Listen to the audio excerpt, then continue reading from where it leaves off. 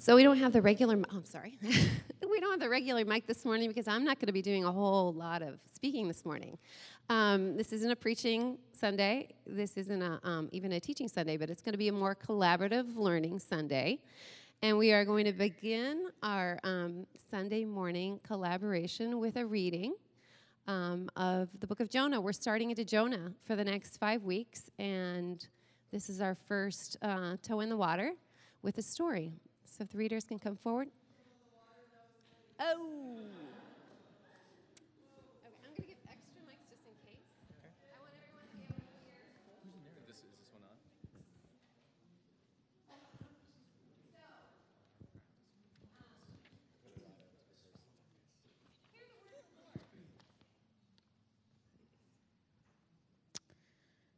One day long ago, God's word came to Jonah, Amittai's son.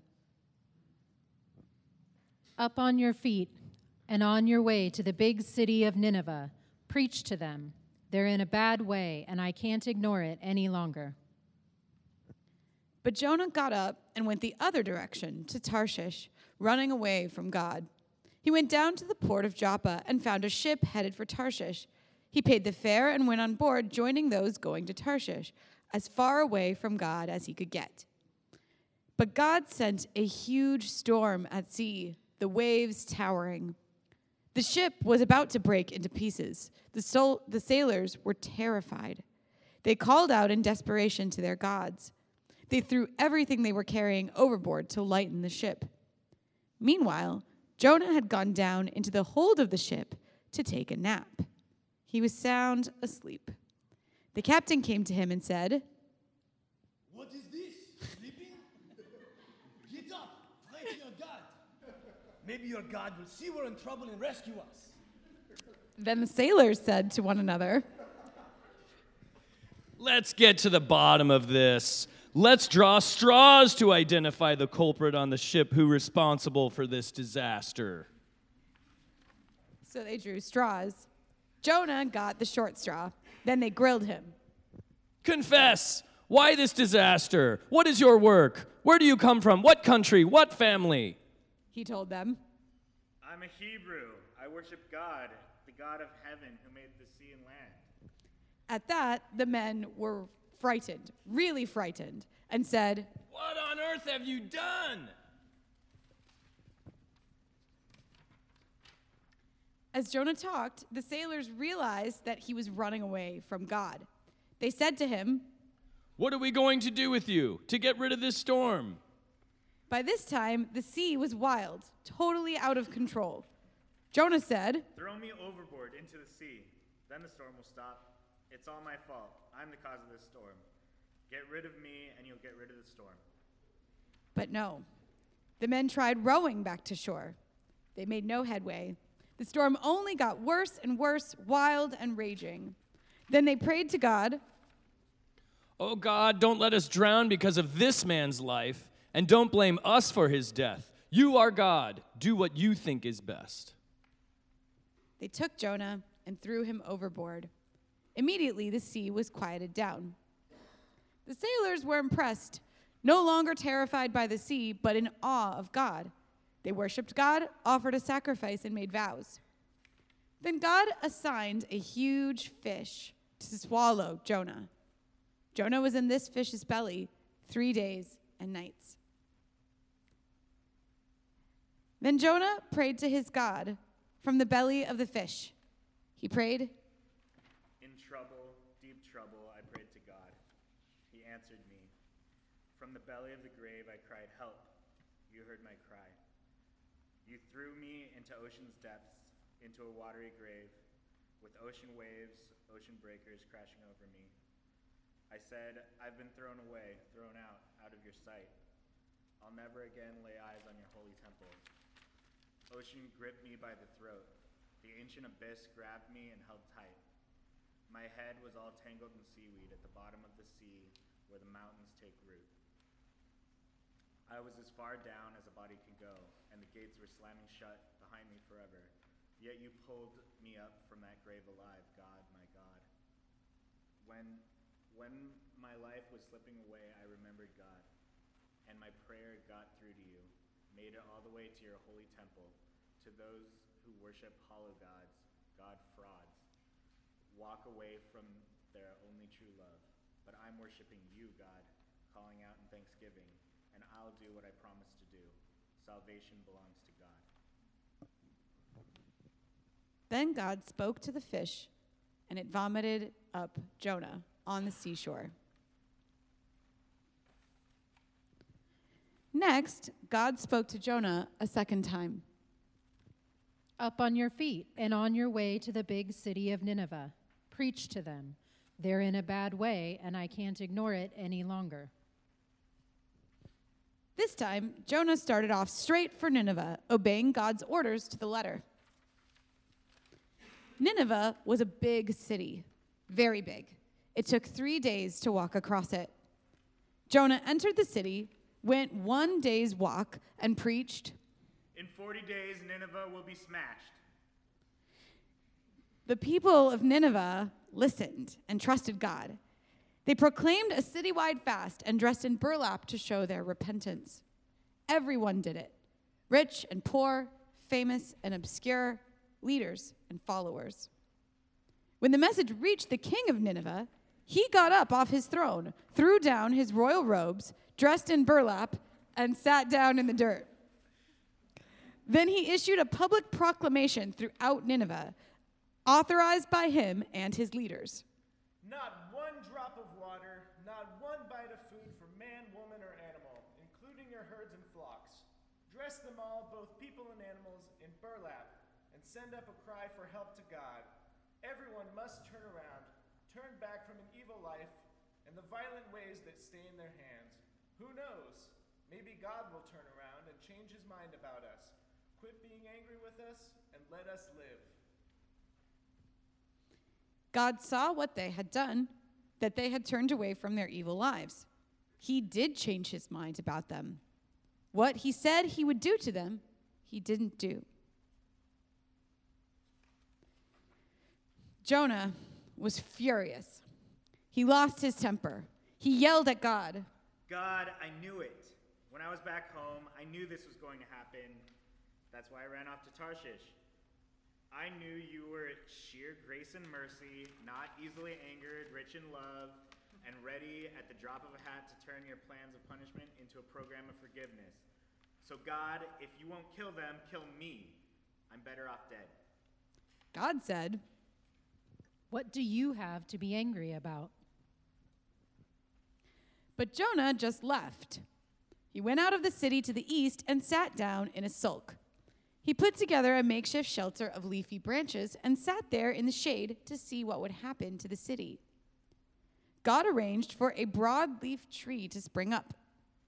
It grew over Jonah to cool him off and get him out of his angry sulk. Jonah was pleased and enjoyed the shade. Life was looking up.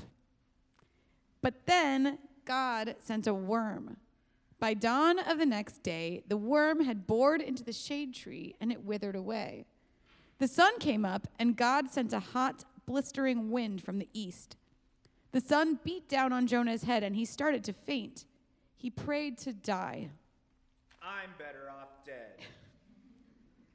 Then God said to Jonah, What right do you have to get angry about this shade tree?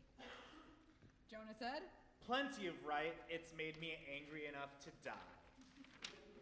God said, What's this? How is it that you can change your feelings from pleasure to anger overnight about a mere shade tree that you did nothing to get? You neither planted nor watered it. It grew up one night and died. It grew up one night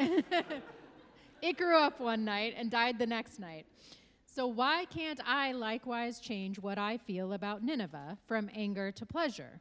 This big city of more than 120,000 childlike people who don't yet know right from wrong, to say nothing of all the innocent animals.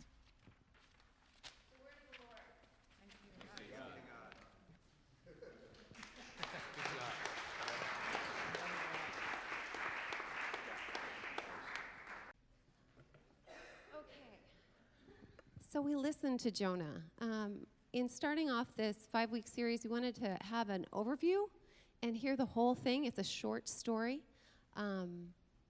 So, what did you hear that you haven't heard before? French accent?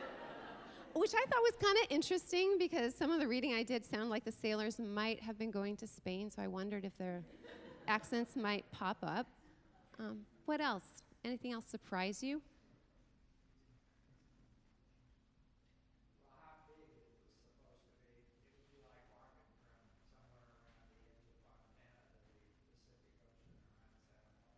Wow. A really large area. 3 days. Yeah.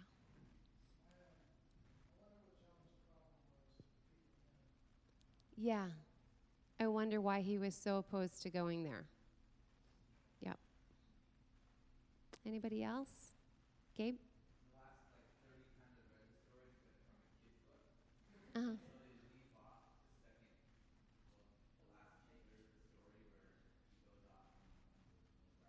Okay.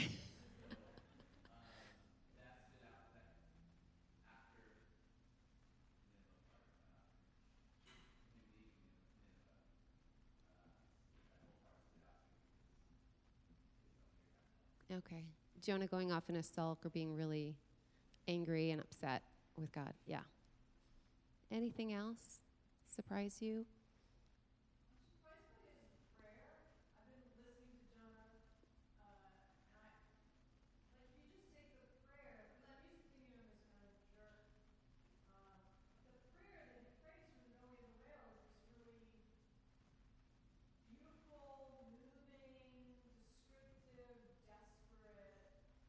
Mm-hmm. Yeah. From a very trapped place. Mm-hmm. Mm-hmm.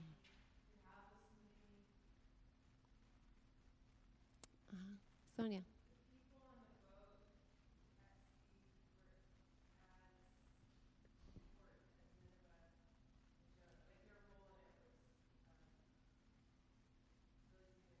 Mm-hmm.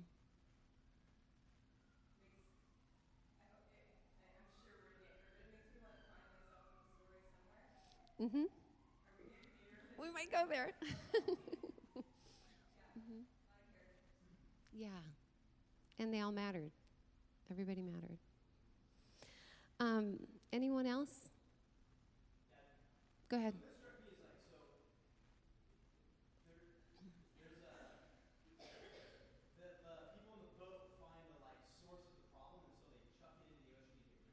Mm-hmm.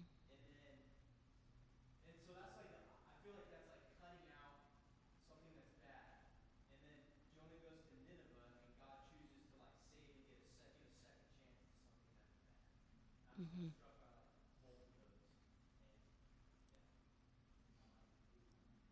Cool. Good. Warren.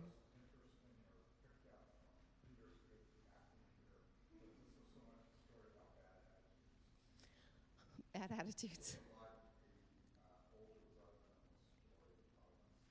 Mm-hmm. Mm-hmm. Yeah. Jason.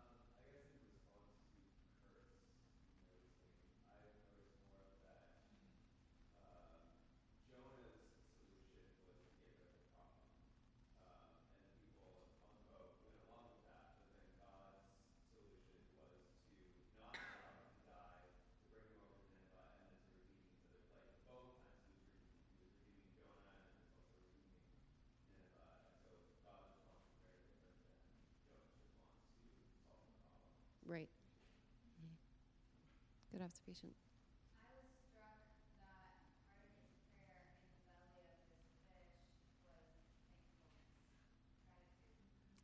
Yeah. Even in that place. Ari's. Anyone else? Misty?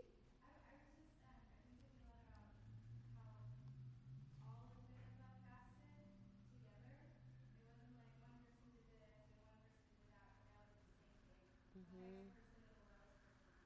Yep. Interesting unity. Anybody else? David?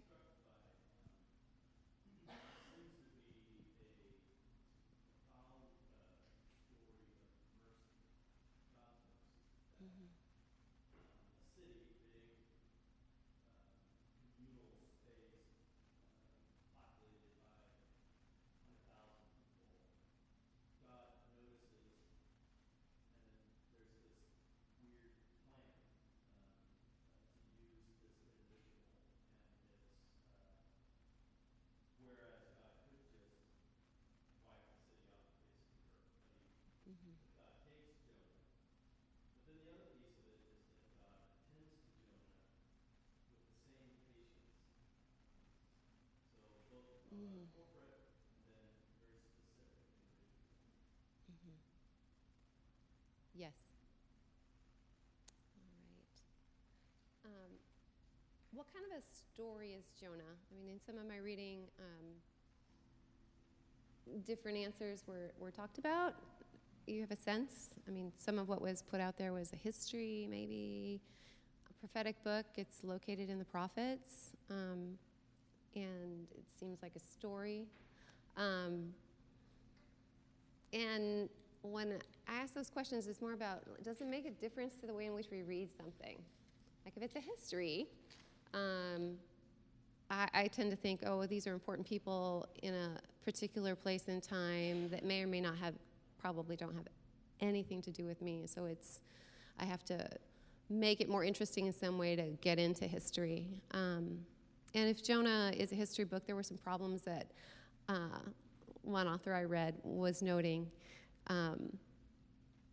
Some things like, well, if Nineveh was real and if there had been a huge conversion like that, wouldn't there be some archaeological record?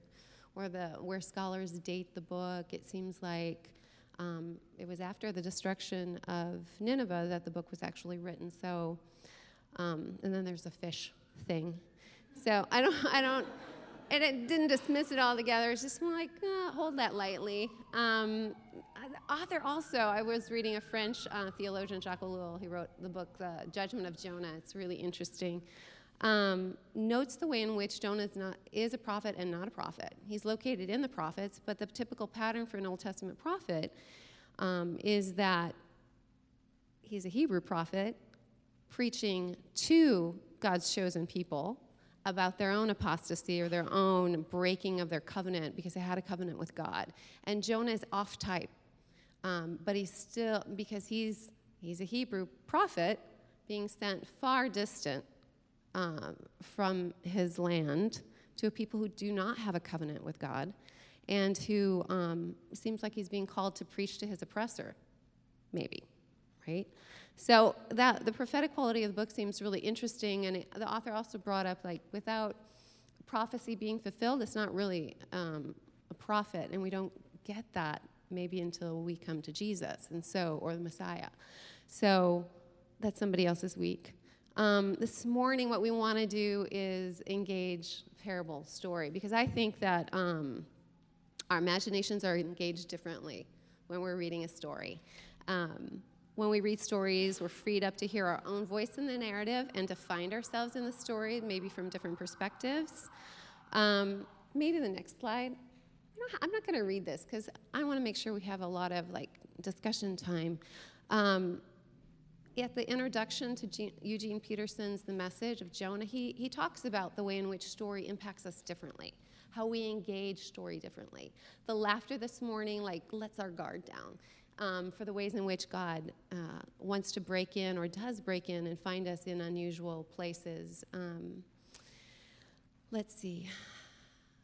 Madeleine L'Engle puts it really simply. She says stories are what we live by. So this morning we're going to engage collaboratively in learning by trying to get a sense of the characters in the story.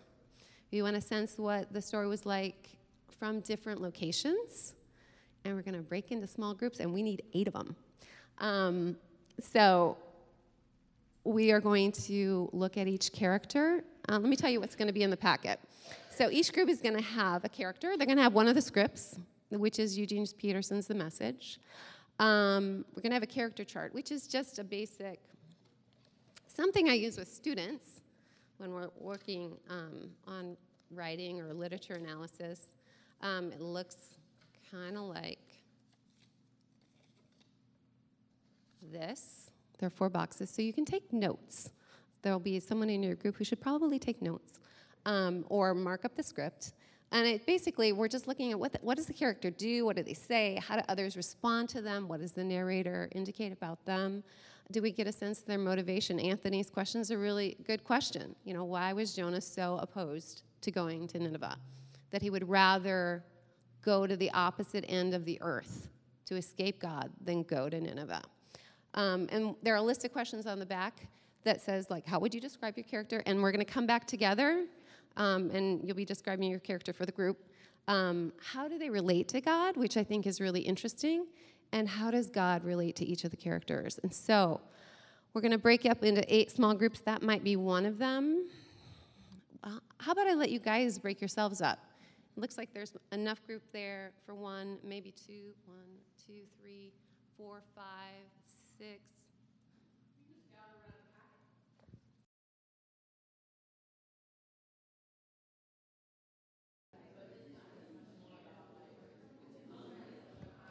Okay, everyone. You can stay seated where you are, but we want to begin to hear from one another. We've got like 5 minutes to share what you noticed.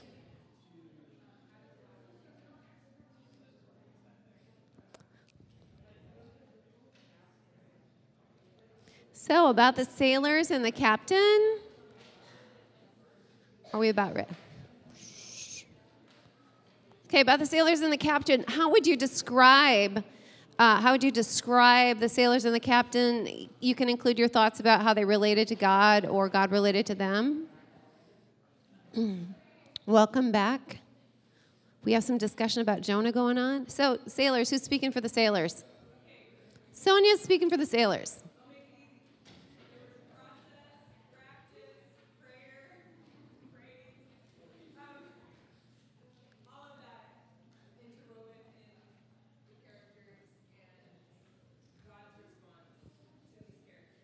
How did God respond?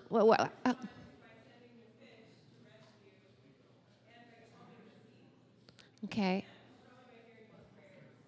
Of the sailors, hearing the prayers of the sailors? Okay, cool. Anything else about the sailors?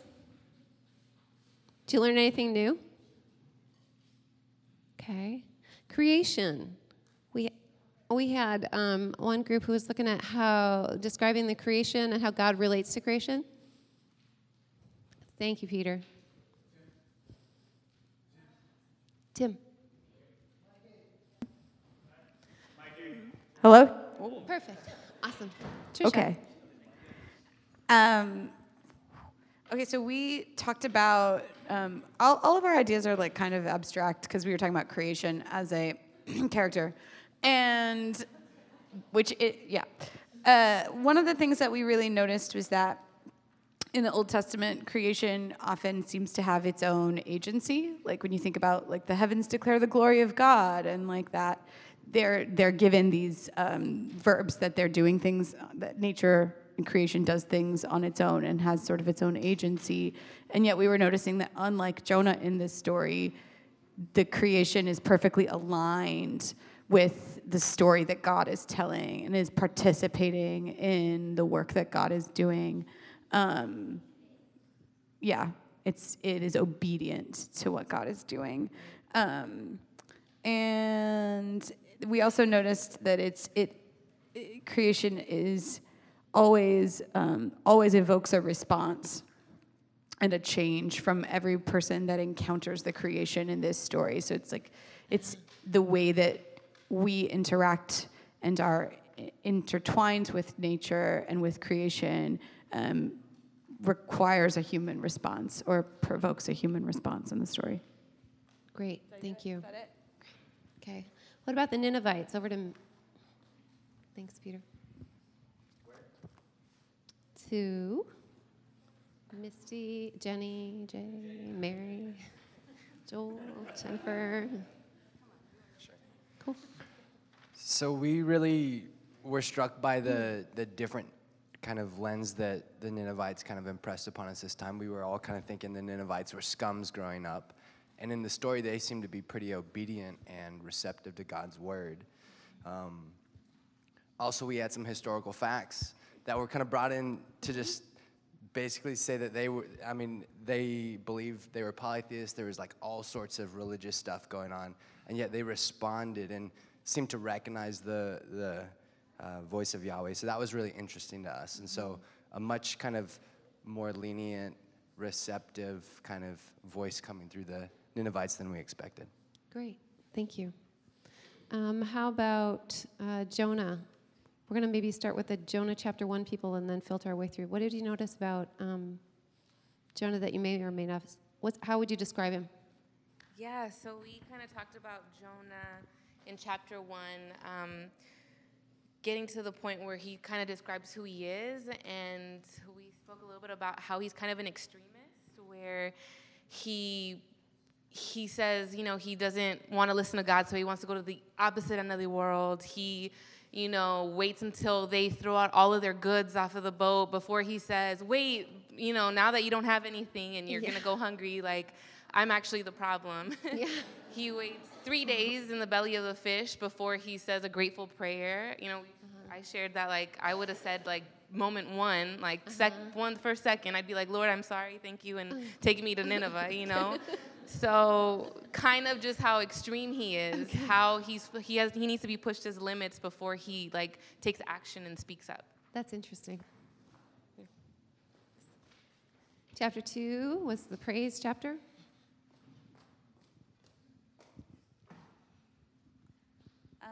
So we spent the majority of the time kind of talking about what Jonah was saying, and talking about that prayer of lament, which is the majority of chapter 2, when he's in the belly of the whale, or fish, or whatever. And he prays this prayer of lament, which Brad brought up as possibly like prayers that he had heard or prayed, like in life already, is this like kind of a classic prayer of lament, and classic prayer of gratitude. And also that there might be some like kind of bargaining going on almost of like, all right, I'm here, like it's been the worst experience of my life, like I'll do what you want, God, like this has been awful, I don't want to go through this again, but that there's kind of a lack of like actual change happening. Okay.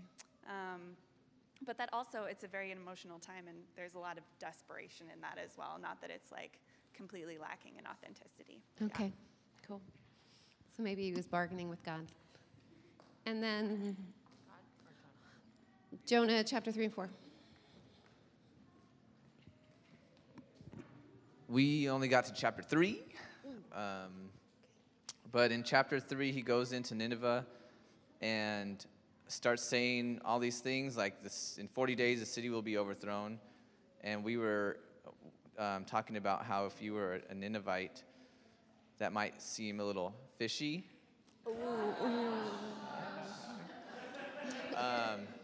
But they believed him.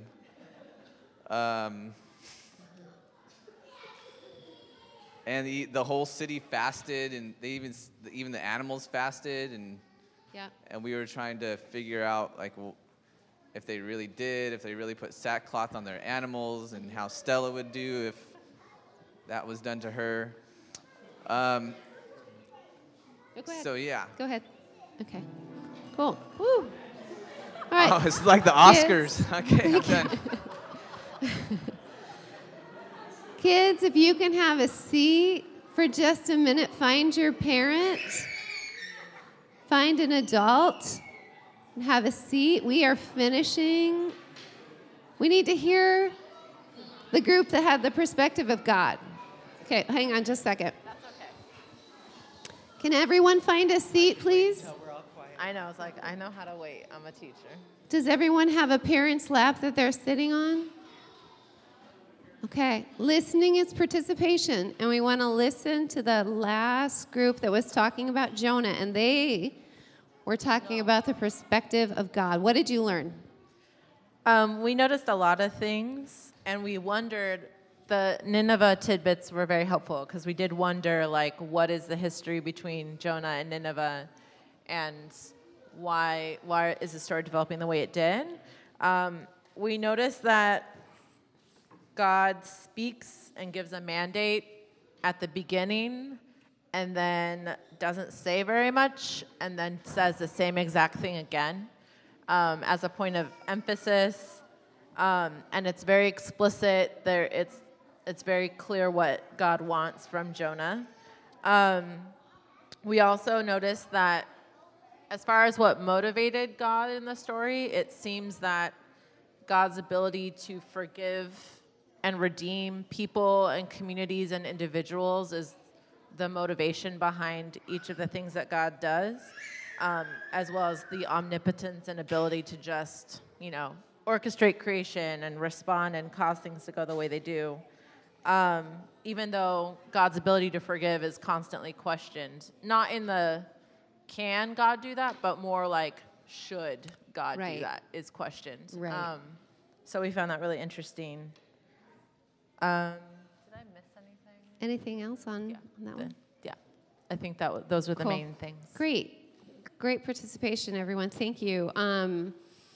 Over the next month, we're going to journey with Jonah to see what his story has to teach us about God, about ourselves as human beings, whether we're the sailors or the Ninevites, or whether we're Jonah, or whether we're creation that evokes a response but is super obedient, and hear what Jonah has to say to us about life. So I'm looking forward to the next 4 weeks. We're going to move into communion, and Zach, if you want to come up.